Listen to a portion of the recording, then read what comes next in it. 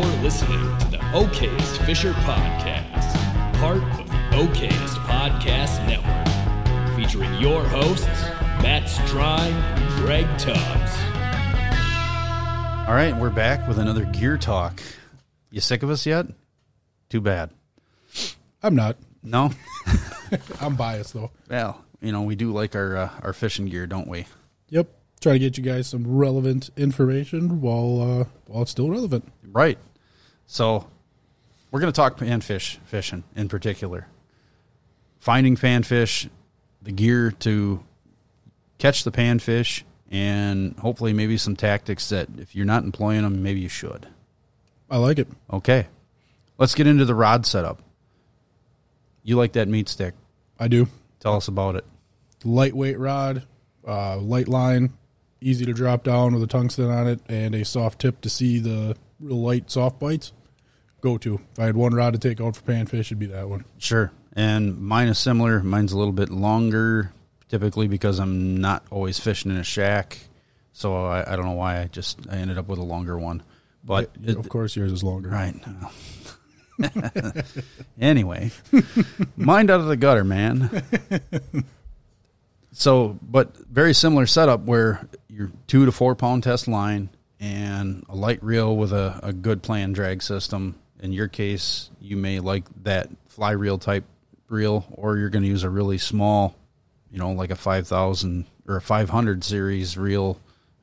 Everybody's size 500 is a little bit different, but if you're looking at like a Daiwa or a Shimano, I think that 500 size is pretty nice for panfish.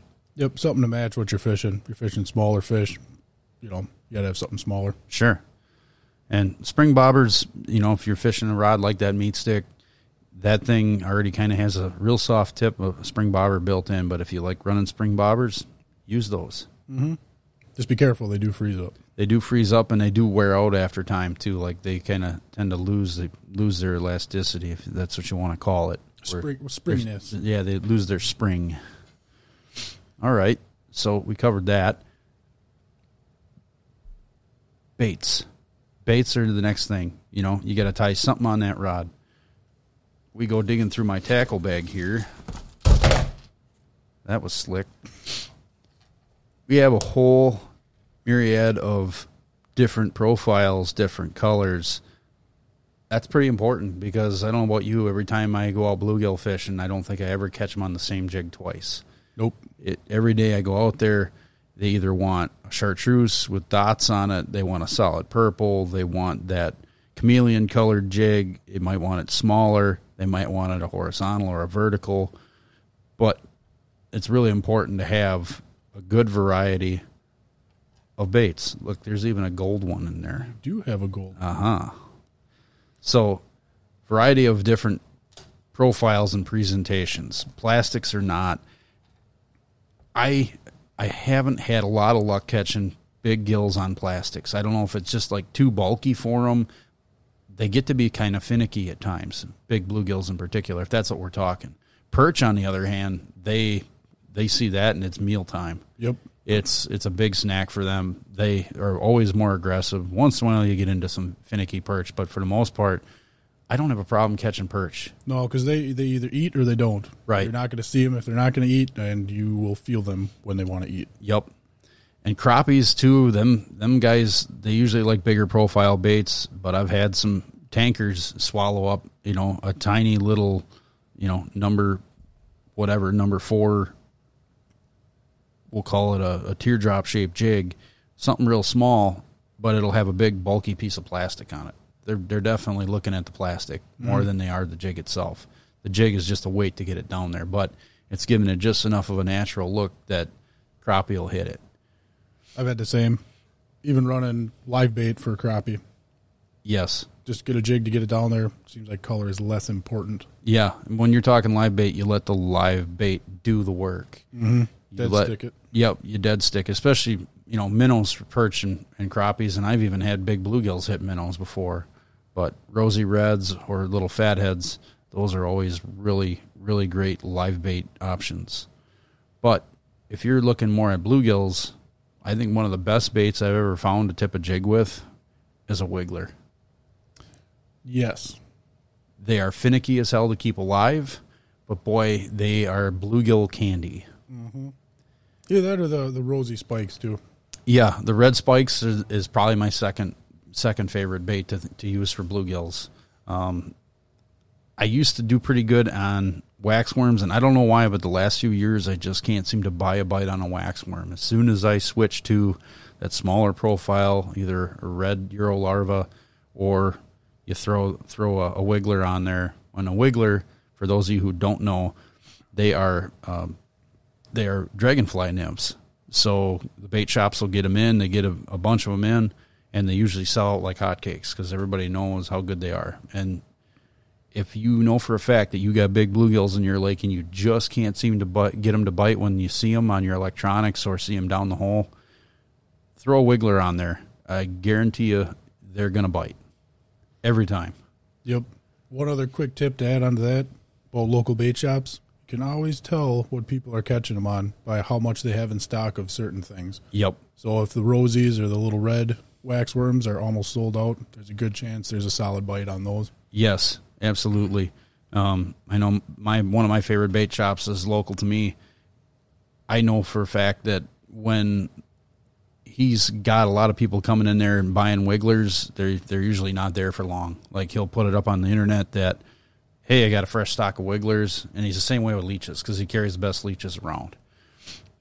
They're there for about a week, and they're gone, completely out of stock, and then he's waiting for the bait truck to come and bring the goodness in again. Mm-hmm. So I think we covered baits pretty good. Let's talk about maybe the electronics. Is it important to have electronics to you? Yes and no. Depends on the type of fishing. We do, for panfish, a lot of shallow water fishing, the 3 to 5 foot, and electronics are, you can take them or leave them. You don't necessarily need them.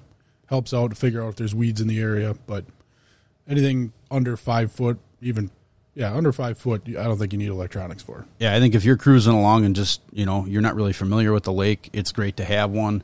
Start punching holes and just drop it in the hole, turn it on. Yep. We're not quite where we want to be. It's too deep or it's too shallow. It's great to just be able to quick figure that out by using your electronics. But once you get kind of honed in on an area where it's a 6 foot flat here, there's some weeds in the sand, then you may not need to use those electronics. No. Where you may need to use them more is deeper water crappie fishing. When you get fish swimming through suspended at 15 foot and 25 feet. Crappies and perch, or them bluegills that have pushed out to the deep because, the oxygen levels are so depleted in the shallows that that's later season. Mm-hmm. Then it's definitely nice to have electronics to be able to locate depth and maybe even watch fish swim up to your bait and react. That's where it's pretty handy. Yep. So where do you go to target bluegill? Great question. Depends on the time of year, but I start shallow and work my way out as the year progresses. My local lake is pretty weedy, so if you can find the hole in the weeds or outside of a weed line, right before it drops off into the deeper depths, those are always great spots. Now, the outside of the weed line you're going to be more subject to more predatory fish cruising around back and forth. They come off the sand flat that's deep, and they swim up to that weed line. They're always hunting panfish. But it's a good place to be. You have to at least try it. And that might be a great spot early in the morning, and then as the sun comes up, maybe the panfish will kind of retreat back in there. So then you want to get onto that shallower flat, get through those weeds, and find an opening. You got to have an opening in between the weeds for those fish. They come out of the edge of that weed. It's almost like a mini weed line. Mm-hmm. They have an ambush point where they can kind of swim through and go, oh, yep, there's something in there, and then they'll come in and eat.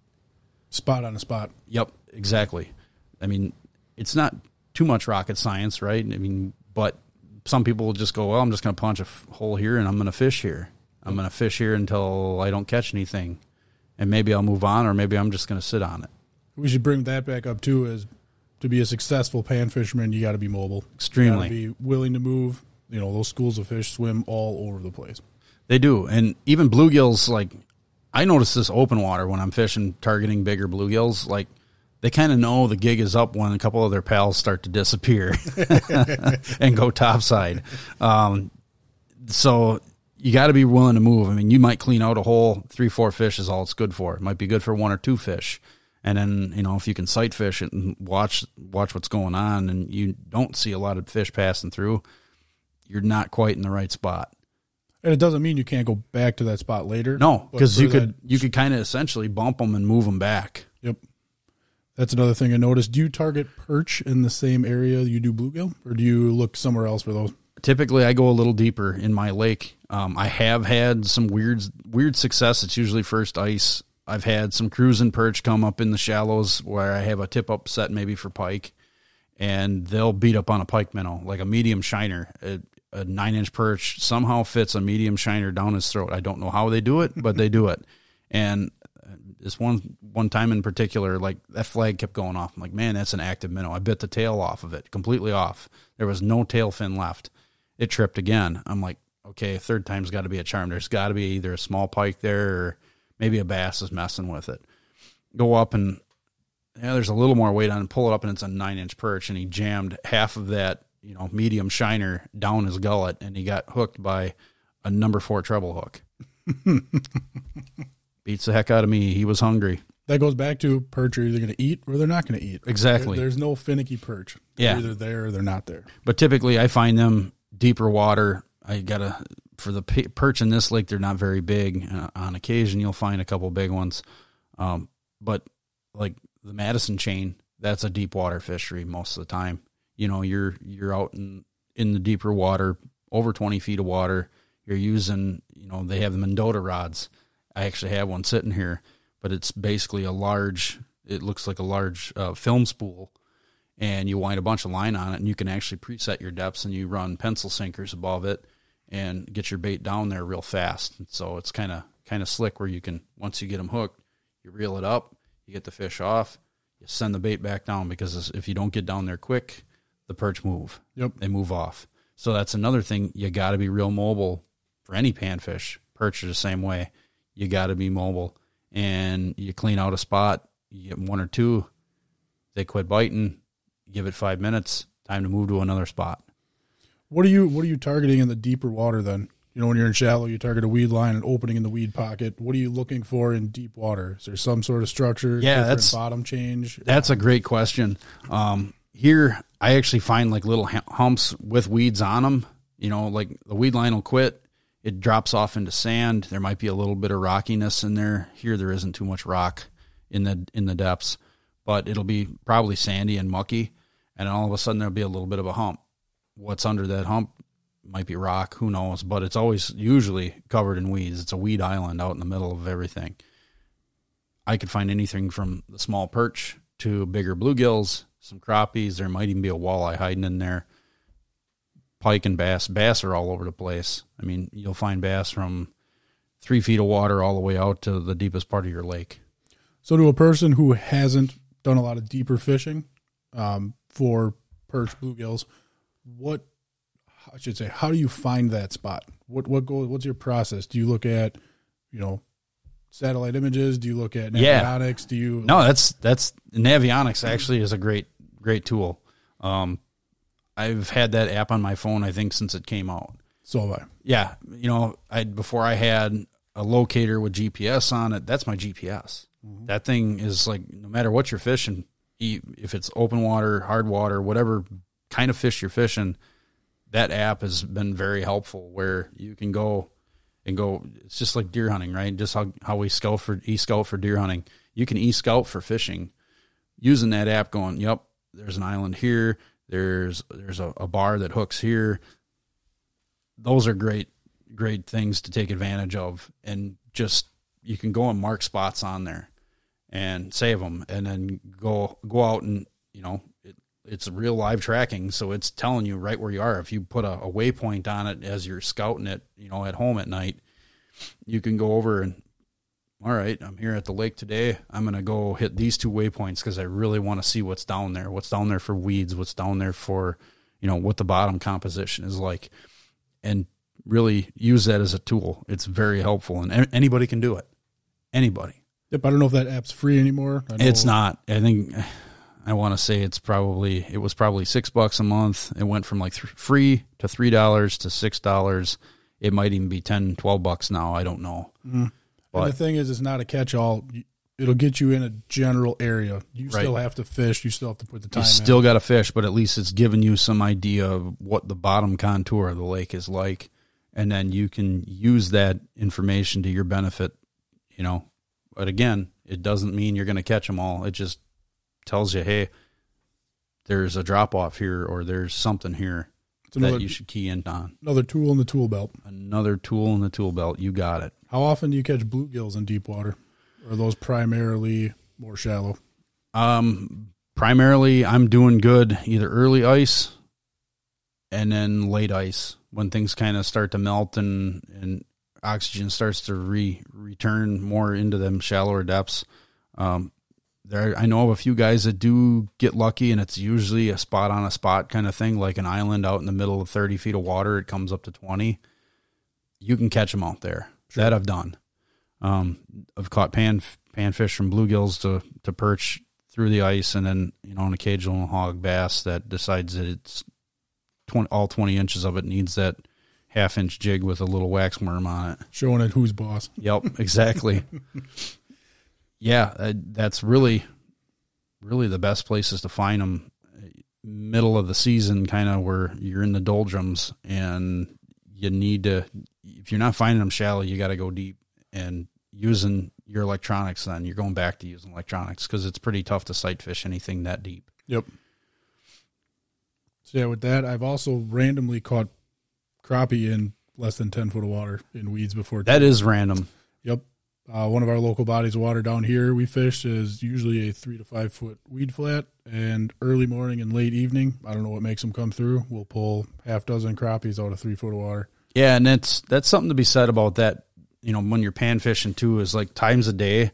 Bluegills, big bluegills seem to do really well in the mornings. If it's sunny most of the day, you're going to have to push a little deeper for them. Obviously, early ice, like it's no holds barred. Anything goes. You could find them all over the place. They're not on a pattern yet. No, and I mean, I've had people outfish me in 5 feet of water, and I'm out in 8 feet. I'm still catching fish, and I'm seeing some good fish come through, but they're just one after another in 5 feet. Whatever reason, those bluegills or whatever they're catching are just giving her. They're doing really well there. Do you have the second the sun sets dinner bell go off? Because that's usually how my bluegill luck is you don't catch anything until 3 minutes before that sun sets, and then the second from there until like legal close for deer hunting. It's a free for all. I've seen that happen out on my lake here, and then all of a sudden the crappie bite takes over. Crappies notoriously are low light feeders to begin with, similar to a walleye, where you're going to catch them probably right at the end of the day. You will catch some early in the morning, but usually the morning bite for crappies, unless it's cloudy and you got a storm rolling through, like a snowstorm.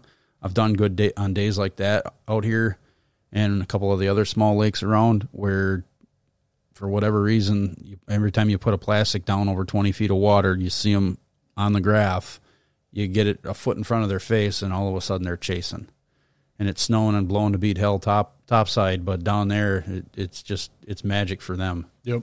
And it's weird, too, when you got, whether it's early ice or you don't get a lot of snow during the year, I notice fishing is harder with clear ice. Yeah, and I think a lot of it has to do with the fact that maybe the motion above just kind of spooks the fish, especially if the water's really clear. Mm-hmm. Clear ice, fish can see everything. Fish can see things like it's open water almost. I think they can hear it, too. You hear the clanking on the ice from the cleats. The snow, it cushions that a little bit. Yes. Isolation to it. I would agree with that, 100%. That also works into tactics, target him, too. If I got a little patch of not prime water, but it's got some snow cover on it, I'm going to be fishing that snow-covered area. I can agree with that because I've seen that happen out here. Oh, I believe it. Yep. It's one of those weird things that you just pick up over time. And we're trying to give you guys tips on, what we know too. So yep. But then you get that one guy that puts that random tip out in the middle of the clear ice, maybe because nobody's fishing it. He puts it out there and he catches the 32-inch pike. But hey, we're not talking pike fishing. We're talking panfish. Nope. And it's always a bell curve. Yes. It's always a bell curve. Always bring a backup plan because, if the panfish aren't biting, you can find something else that will. Yep. All right. What about you? What do you have any final thoughts or tips and tricks of where to find fish? The biggest tip and trick, and we talked about it a little bit, is be mobile. Don't be intimidated by the work of drilling more holes. Don't become a homebody to your little 6-hole area. If the fish aren't there, you got to find them. They're not necessarily going to come to you. So be open. Look for that hump in 15 feet of water when you normally catch them in 10. Look for something different. Look for an area of the lake where nobody's fishing. They could be missing something. You could find one little rock pile out in 15 feet of water and nobody know it was there, and you found it. Bam, you're going to have a shanty town next to you pretty soon. Yeah, you will. That's the only bummer part about it is it's public water, and if people see you chasing tip-ups or, arm jerking all the time, they're probably going to go, oh, that guy's onto something. There's fish over there. We're not catching anything. But with that being said, even the shanty towns, when I say shanty town, everybody congregated into a good area. Mm-hmm. When you see those fish are just insanely pressured. Yes. Everybody is seeing, everybody throws a jig down there. That fish probably seen 15 hooks before the end of the day. I would agree with that. So it's not necessarily a good thing to go close to them. Maybe try to replicate it. Yep. Yeah, I agree with that. And we see that happen on every lake. Shanty towns pop up because so-and-so bar is hot this time of year for perch, and it's good for about the first week, and then it gets a little tougher and a little tougher and a little tougher, and all of a sudden the shanty town just kind of starts to spread out. Yep. Because nobody can catch any fish because they just cleaned it out. And if you can have the wherewithal to start to see that slip down and move before everybody else does, I think that will be all the difference in success. Absolutely. You stack the deck in your favor much better. Mm-hmm. All right. Well, I think that covers panfish and then some. And then some. All right. Well, we'll be coming at you next time, hopefully with a guest. If not, it'll be something else. See you next time. See ya.